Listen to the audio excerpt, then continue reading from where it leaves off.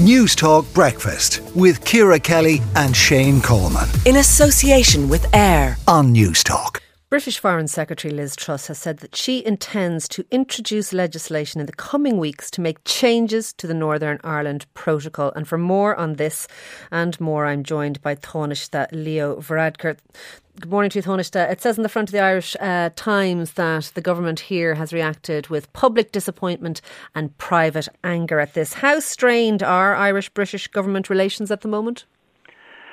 Well, they're not good, quite frankly. It's a far cry from 2011 or 2012 when I suppose relations were at their best. Since then, Brexit has happened. And the refusal of the British government to honour its agreements, to honour the withdrawal agreement, including the protocol, has put diplomatic relations in a very difficult place. As always, we're going to be the grown-ups in the room. We're going to try and engage with the British government through the European Union, try to come up with solutions. But it's a difficult position to be in because just like all European capitals and all European governments, we've difficulty knowing whether we can trust this British government. If we make an agreement with them, will they honour it? If we make concessions, will they make concessions back in return? That's how negotiations tend to work, or will they just bank the concessions that we make and then look for more? But I think the most important thing that we should bear in mind here is that the protocol is working. There is no hard border between North and South. The integrity of the single market is protected. The Republic of Ireland's place in that market, which is really important for us in terms of jobs and our economy, is protected, and North-South trade is doing better than ever before. And we also had assembly elections in Northern Ireland only a week or so ago, and the vast majority of people elected to that assembly don't want the protocol scrapped, maybe modified, maybe changed, maybe improved, but certainly don't want it scrapped or deleted. And that's a very, I suppose, Irish point of view. We spoke to Dominic Grieve, former Attorney General, earlier on the programme, and he says he's no fan of Boris Johnson, but he has some sympathy for those who have issues with the protocol, because he said it has created, we have good north-south trade, but east-west trade. There are expensive and bureaucratic elements to that he says has made it expensive for people to do business between two parts of the same country, and he understands unionist frustration with it. Do you understand it? Oh, I do, and I absolutely understand that point of view. It is, however, not a consequence of the protocol per se. It's a consequence of Brexit. So once the United Kingdom decided to join the European Union, there were going to be checks somewhere, and there were going to be additional costs and additional regulatory burdens no matter what. And Dominic Grieve was one of those British Conservative politicians who opposed Brexit, and that would have been one of the arguments he made against Brexit at the time. So Brexit causes checks and costs and bureaucracy cost jobs. He did say he thought 90% of the checks east-west could be scrapped. I'm not sure about 90%, but I do think the protocol should remain in place. That does now appear to be the position of the British government again, that they want it reformed, and we're happy to talk about that. That's done between the EU and the UK. I think we can come up with solutions, but again, there is an atmosphere of distrust, and that's an understandable atmosphere because this is a British government that has broken its agreements, is openly talking about violating international law, and there's a big concern in European capitals, including Dublin, that, like I say, any concession that we might make could be banked and we'll get nothing in return. Any agreement we make could be breached. So I think the British government needs to do a lot of work really to restore trust, and again also needs to bear in mind the result of the elections in Northern Ireland. But Prime Minister Johnson talks about being an advocate for the Union, has described himself as the Minister for the Union. He must understand what it does to the Union if you continue to impose on parts of the United Kingdom solutions it doesn't want. Yes, and I think a lot of people here would agree with all of those points, but there did seem to be some noises from the EU last night about compromises that they might be willing to make in order to, I suppose, facilitate some degree of comfort for the British government.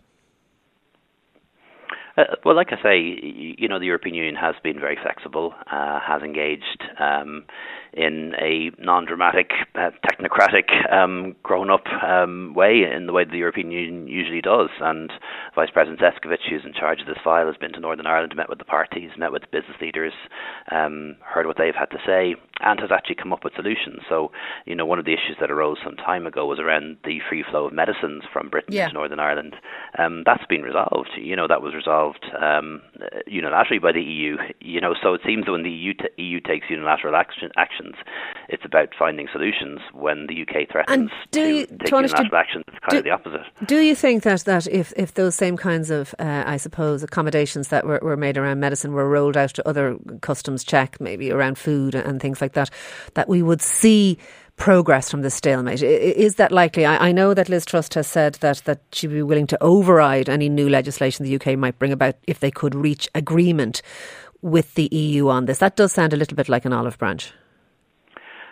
Well, I suppose we just don't know. There's been very little engagement from the British government in the past few months. Understandably, the focus has been on the situation in Ukraine and elections in England and Scotland and Wales and Northern Ireland and other issues. So I think probably the best thing now would be for the British government to engage properly with the European Union again and to withdraw any threats of unilateral action.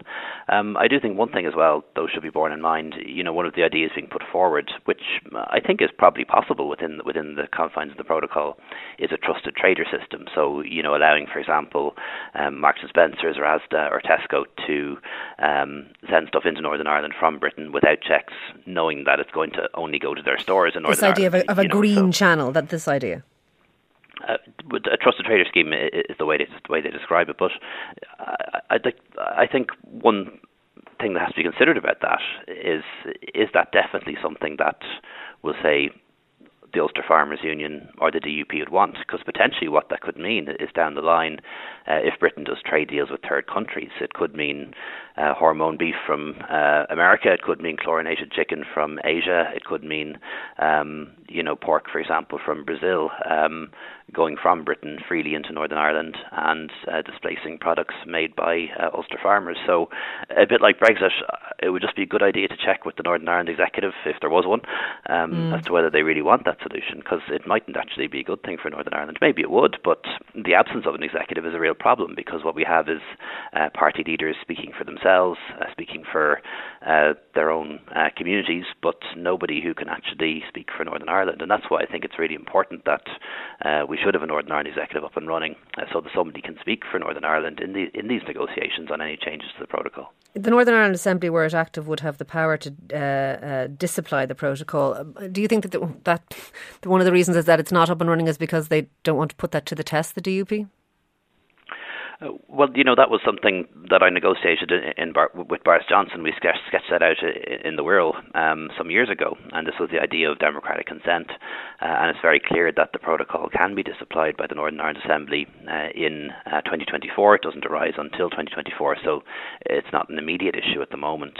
But that is, a democratic clause that is in there. And it's very clear from the results of the election, particularly with the performance of the Alliance Party, which is largely in favour of the protocol, that the Assembly would not disapply it. Yes. So any attempt to disapply it would be a unilateral act being taken by the British government against the wishes of the majority of people in Northern Ireland. It would be a form of minority rule.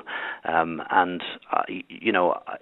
baffled that people in London who talk about defending the Union would consider such a thing, because it's that kind of actions that drive people towards nationalism in Scotland and Northern Ireland. The view that London will impose solutions on them without consultation, without their consent. OK, can we move on to the National Maternity Hospital? Obviously, the National Maternity Hospital, the relocation of it was approved by Cabinet yesterday, but not without some dissent, even within government TDs. Neasa Hourican and potentially Patrick Costello have both said if it does go to a vote in the House today, that they would vote. Neasa has said against government, and Patrick Costello is saying he has still to decide. What will that mean? If we were to see government TDs breaking rank on this, what would that mean?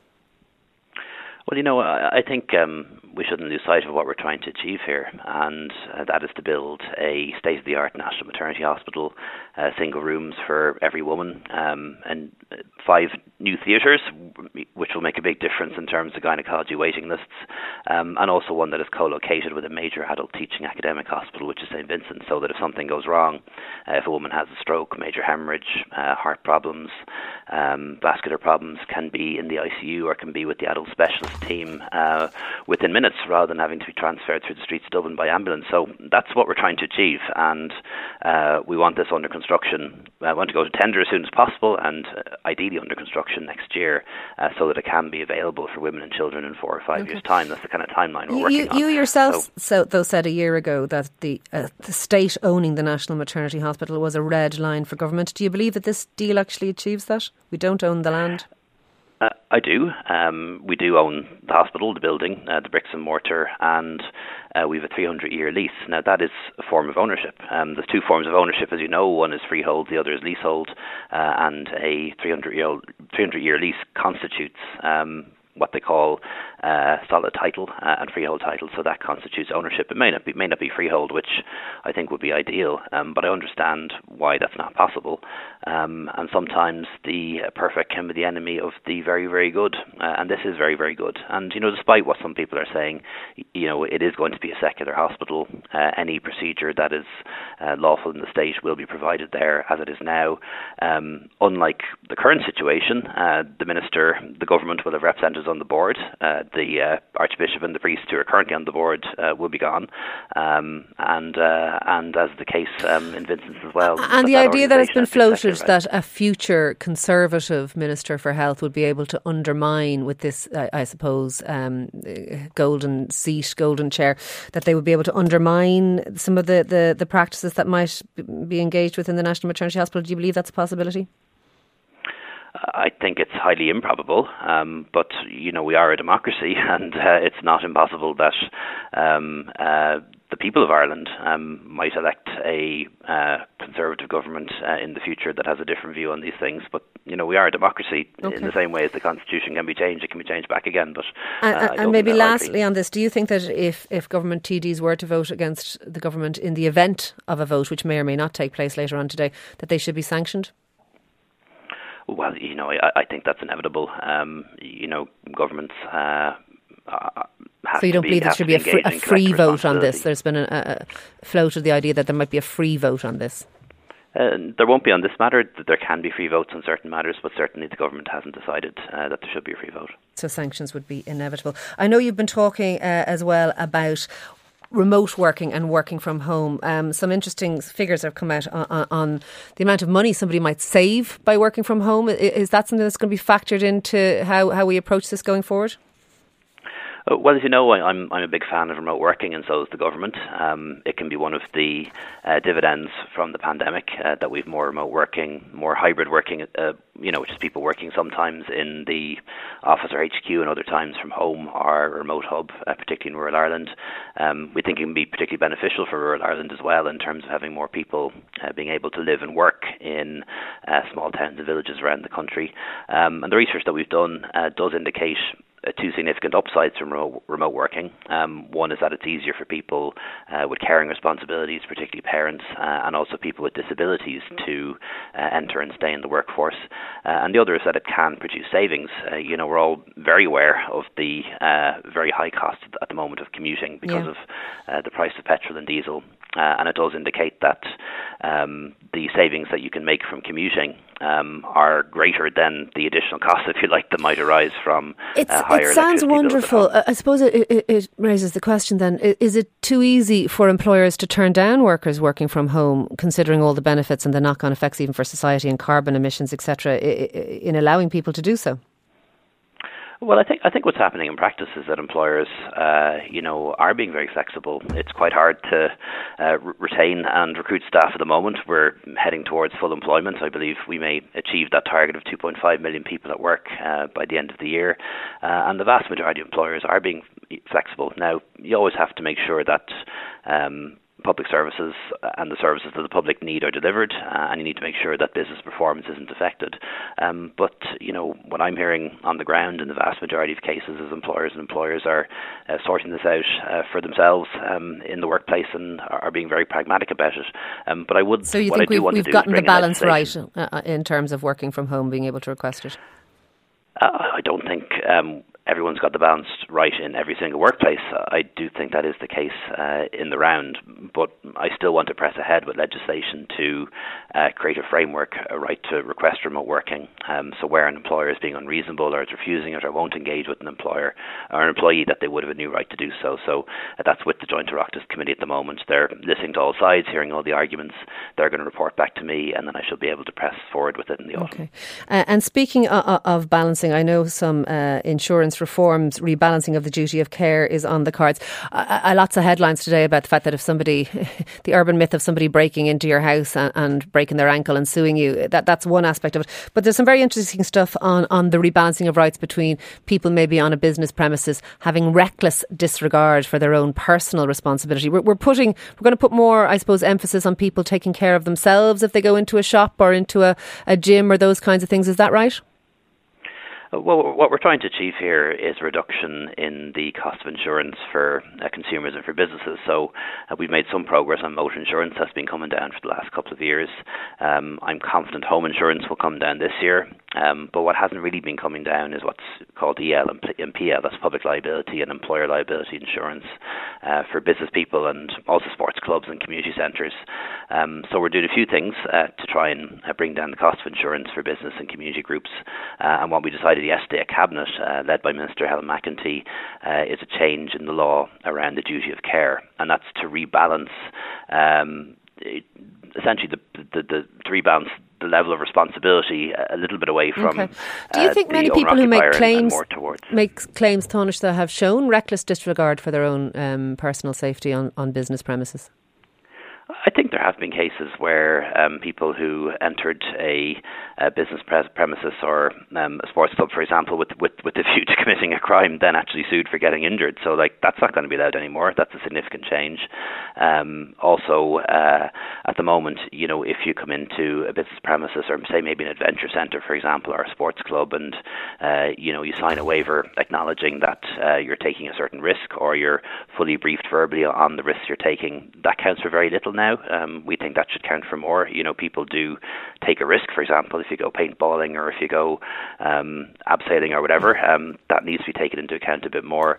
And also, of course, the burden of responsibility on somebody who runs a premises is still there, but it just needs to be rebalanced a bit, and that's what this legislation is about. And lastly, Tánaiste, a very good month for trade figures. Will it be enough to offset all the doom and gloom coming down the tracks for the economy? It's actually the best month ever for trade in Ireland. So our exports in March of 2022 were the highest ever. And, that's not just statistics.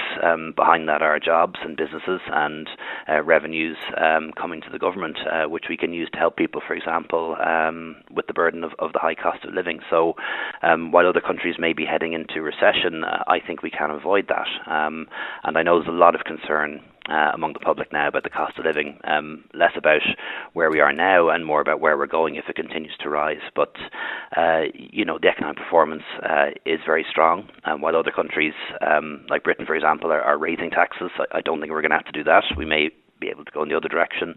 And while there's a lot of uncertainty because of the situation in Ukraine and the high cost of energy prices, I think the fact that we see such strong jobs figures, such strong investment figures, such strong trade figures should give us some grounds for hope and comfort.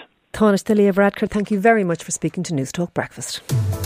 Newstalk Breakfast with Ciara Kelly and Shane Coleman. In association with AIR. Weekday mornings at 7 on Newstalk.